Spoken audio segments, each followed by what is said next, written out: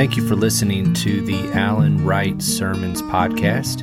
I'm his son, Matthew, and we have been splitting up the sermons every other week at our house church that my wife and I host on our farm. If you're interested in joining us, check out wrightfarmhousechurch.com. Enjoy today's lesson.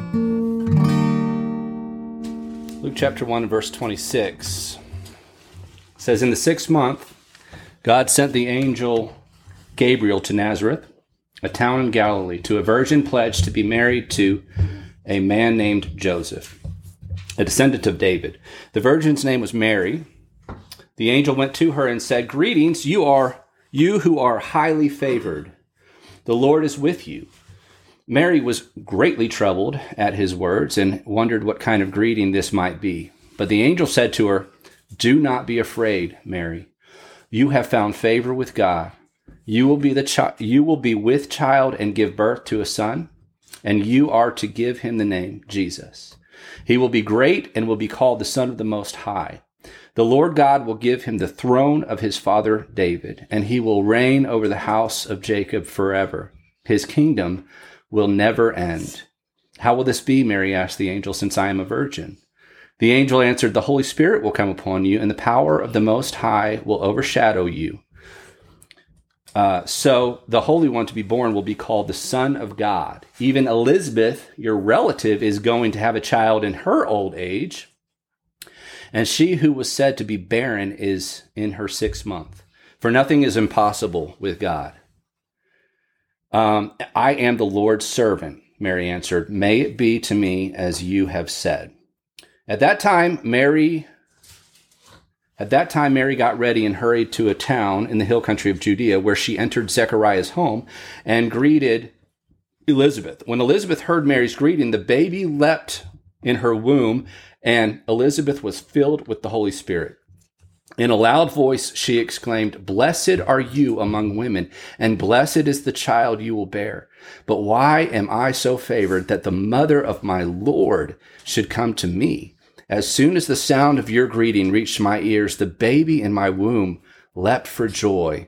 Blessed is she who has believed that what the Lord has said to her will be accomplished. In the last week, in the last lesson, we learned 4 lessons from Zechariah's response to Gabriel, telling him that his prayer of having a child would be granted.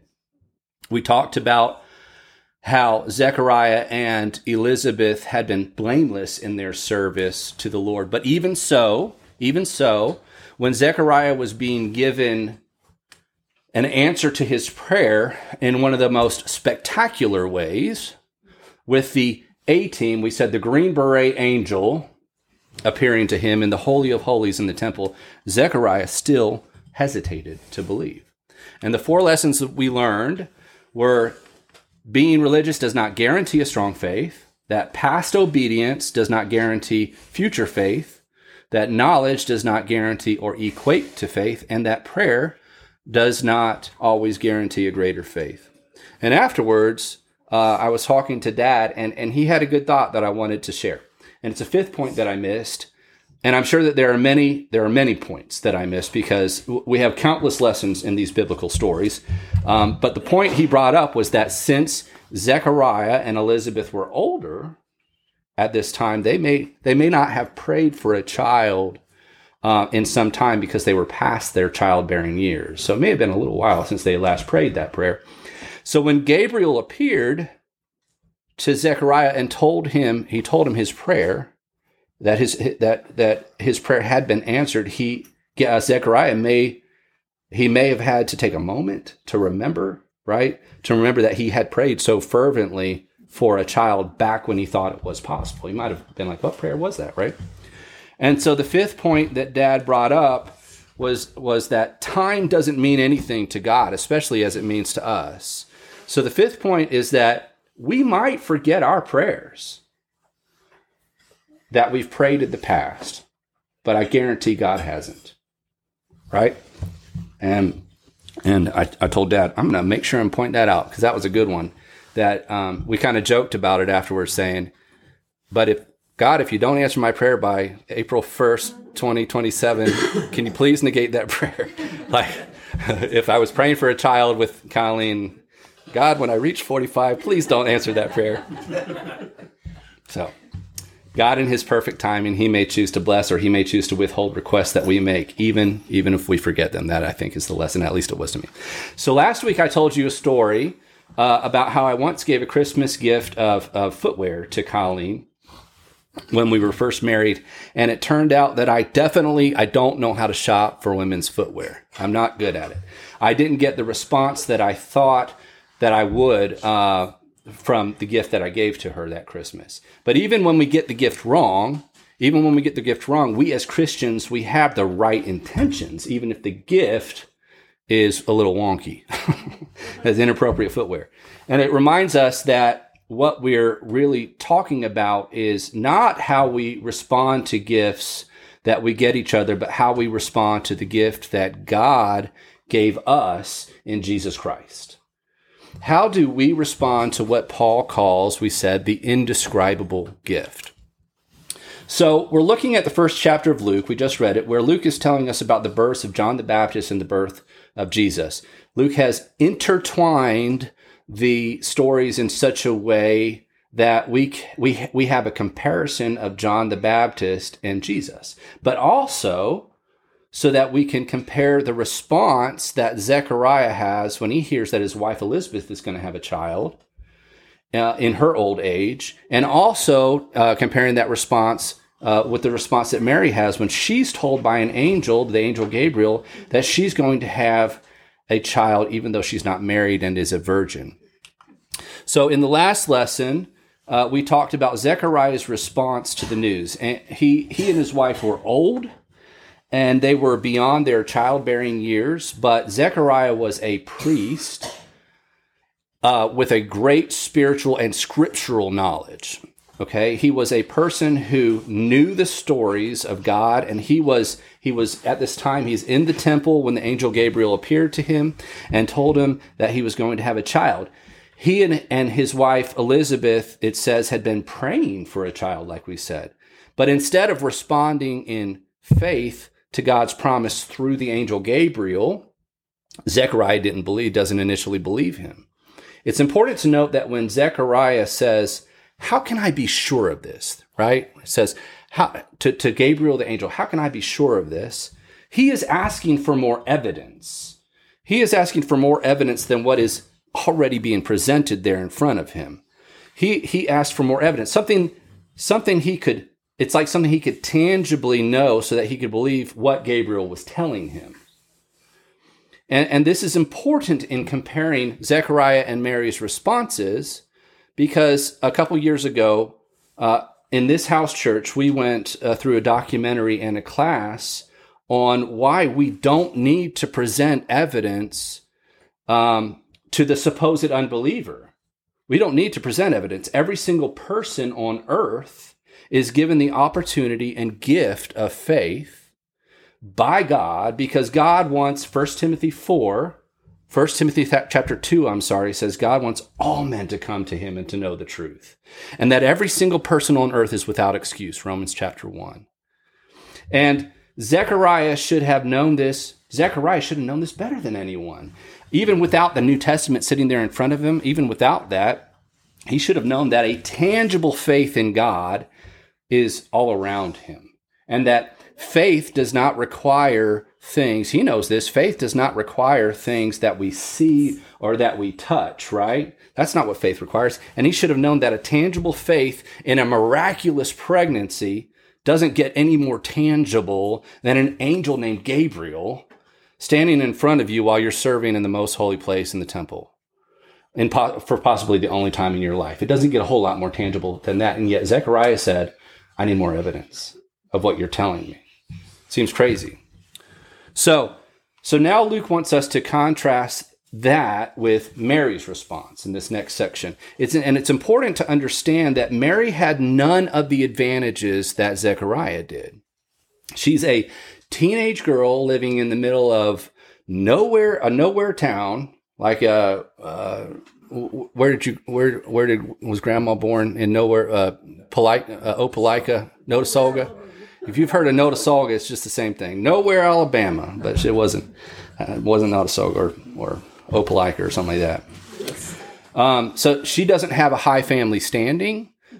She doesn't come from this great priestly pedigree that Zechariah had. But when she hears, she says, I am the Lord's servant. May it happen to me according to your word. Her initial response is nothing more than a momentary confusion. And it would be incorrect to see it as a faithless response. She says, how can this be? And that's a legitimate response coming from her. And one of the reasons we know it is an innocent question and not a challenge of disbelief is because Gabriel, the angel, responds much differently than he does to Zechariah. He explains to her that by the power of the Most High God, through the Holy Spirit, this thing will happen. And that is enough for Mary. That's enough. That's all she has to hear. Mary surrenders and says, may it be done according to your word. I am your servant. Mary's response, think about this for a second. It's really quite amazing. If we just meditated on it for just a moment, a young woman whose life, it's happened immediately, a young woman whose life and future are immediately affected on a much larger scale than I think we normally think about in this story. Just like Zechariah and Elizabeth held this lifelong shame of being barren in their lives, now just the inverse is happening to Mary. An unmarried woman who became pregnant in this culture was very shameful. And the public shame and even the possible stoning of her to death, it was a possibility in that moment for her. And yet Mary says, I am your servant. God's will be done. Think about this for a moment with me. Jesus is conceived by the Holy Spirit, and the immediate response at the beginning of his life is, not my will, but yours be done. And then think about the end of his life. At the very end of this book, at the very end of the book of Luke, and Jesus himself will go to his death with the statement, not my will, but yours be done. It's an incredible front and back end example of completely removing our will and saying, Lord, today I am your servant. So what Luke is driving at here is that he's trying to get Theophilus. You remember this book is written to this Roman official named Theophilus. He's trying to get him to understand who Jesus is. From Theophilus' point of view, it would be hard to get him to believe that this man Jesus, who had been crucified as a common criminal, was really an eternal king. Luke was telling Theophilus that Jesus was really the savior of the world, and that Theophilus should follow him with his whole life. So Luke starts back at the beginning for Theophilus. He starts back at the beginning and he says, let me tell you about how Jesus came about. Luke tells the true story of how the sovereign God over the entire world was at work in the birth of John the Baptist to a couple well beyond childbearing years. And he was at work in the birth of Jesus to a woman who had never had a sexual relationship with a man. Not only did Luke want Theophilus and us to see that God was involved in this from the very beginning, but he also wants us to compare Jesus, and he wants us to compare John the Baptist here. As great as John the Baptist was, Jesus was far greater. John the Baptist was, though, the forerunner, the messenger. And I don't know if you know this, the word angel and messenger in both the Hebrew and the Greek are the same word. Angel and messenger, the same word in those languages. And Jesus is the king that John the Baptist is messaging. He is announcing. He is messaging this. Luke wants us to compare John the Baptist with Jesus. And the response, also, he wants us to compare the response of Zechariah against the response of Mary at the very beginning of this story. So here we read in verse 45, Elizabeth, who is pregnant with John the Baptist, she says to Mary, blessed is she who has believed that the Lord's word to her will be fulfilled. She says, Mary, blessed are you because you believed the angel. You believed God's promise. And the implication is that Zechariah and by extension herself did not immediately believe God's promise made from Gabriel. What Luke may be trying to help us see is that God doesn't necessarily care about your background or your knowledge, your wealth of knowledge. He certainly doesn't care about your religiosity or your religiousness.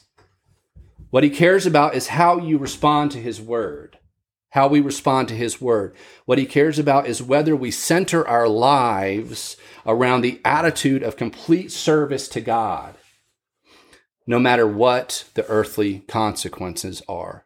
Mary heard the word and she believed, and she was blessed because she surrendered to God's plan for her life. Was it confusing to her? Yes, absolutely it was confusing to her. I'm sure it's not exactly how she planned out her life. If she had a plan, it was gone in an instant. It was embarrassing to say that she was pregnant now. If she had to go out, that was very embarrassing to go out and say she was pregnant. She knew no one would believe her. And yet she said, "May it be done according to your word. I am your servant." She surrendered to God's plan for her life because she believed that God was good. It's that simple. She believed that God loved her. It's that simple. She believed that God was in control of her life. It's really that simple. She believed that God's will was better for her own life than her own will was for her own life. Can we say the same? Can I say the same? How do we respond to God's word? Is it like Zechariah? And maybe we should trust God, but we don't, like Zechariah, right? Maybe we're resistant, or do we surrender like Mary did? Do we just surrender like Mary did? Do we open our hearts and say, "I trust your wisdom here, God. I trust your wisdom, God. I want your will more than I want my own will. I don't know how this all turns out, God. I just don't know. I don't know. But I'll trust you in the process. I will walk with you through this." God has made promises to us. He's made promises that he's never broken, promises that he will work for your good. He promises that he will provide for us. He promises that he will forgive our sins, that he has forgiven our sins. He promises that he will be with you always. He will always be with you. He promises that he will bring meaning and purpose in our lives when we bow to his will and leave ours behind. But do we believe those promises? That's the question. Do we believe those promises like Mary did? Do we surrender to him? That's what he calls you and me to do every single day, to surrender to his will. And that is difficult to do because there will be challenges. There are challenges that are very difficult. But the outcome of our faith is indescribable. Jesus is the indescribable gift.